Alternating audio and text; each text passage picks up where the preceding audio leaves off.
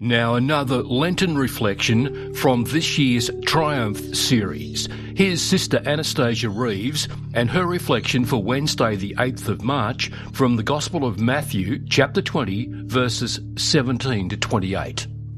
Jesus does not offer prosperity or comfort in this life. Rather, he offers greatness in proportion to service and lowliness. In an oft-quoted address at the start of his pontificate, Pope Benedict XVI echoes Christ's message. Christ did not promise an easy life. Those who desire comforts have dialed the wrong number. Rather, he shows us the way to great things, the good, towards an authentic human life. With some significant exceptions, we in Australia do enjoy a prosperous and comfortable standard of living, from air conditioning to wonderful food, education, and the wonders of modern medicine. Even so, we are plagued with depression, relationship breakdown, addiction, anxiety, and so on.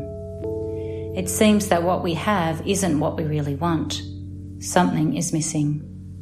Viscount, later Saint Charles de Foucauld, an indulged young Frenchman, troubled by the death of his parents when he was 6, nonetheless enjoyed every luxury, even having servants awaken him at night to eat the foie gras he could not finish at dinner.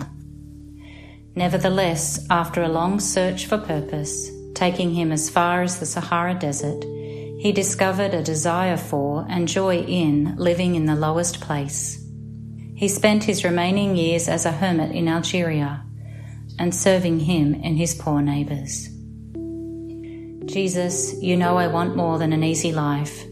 Grant me the grace to pursue an authentic life of service for love of you. Amen.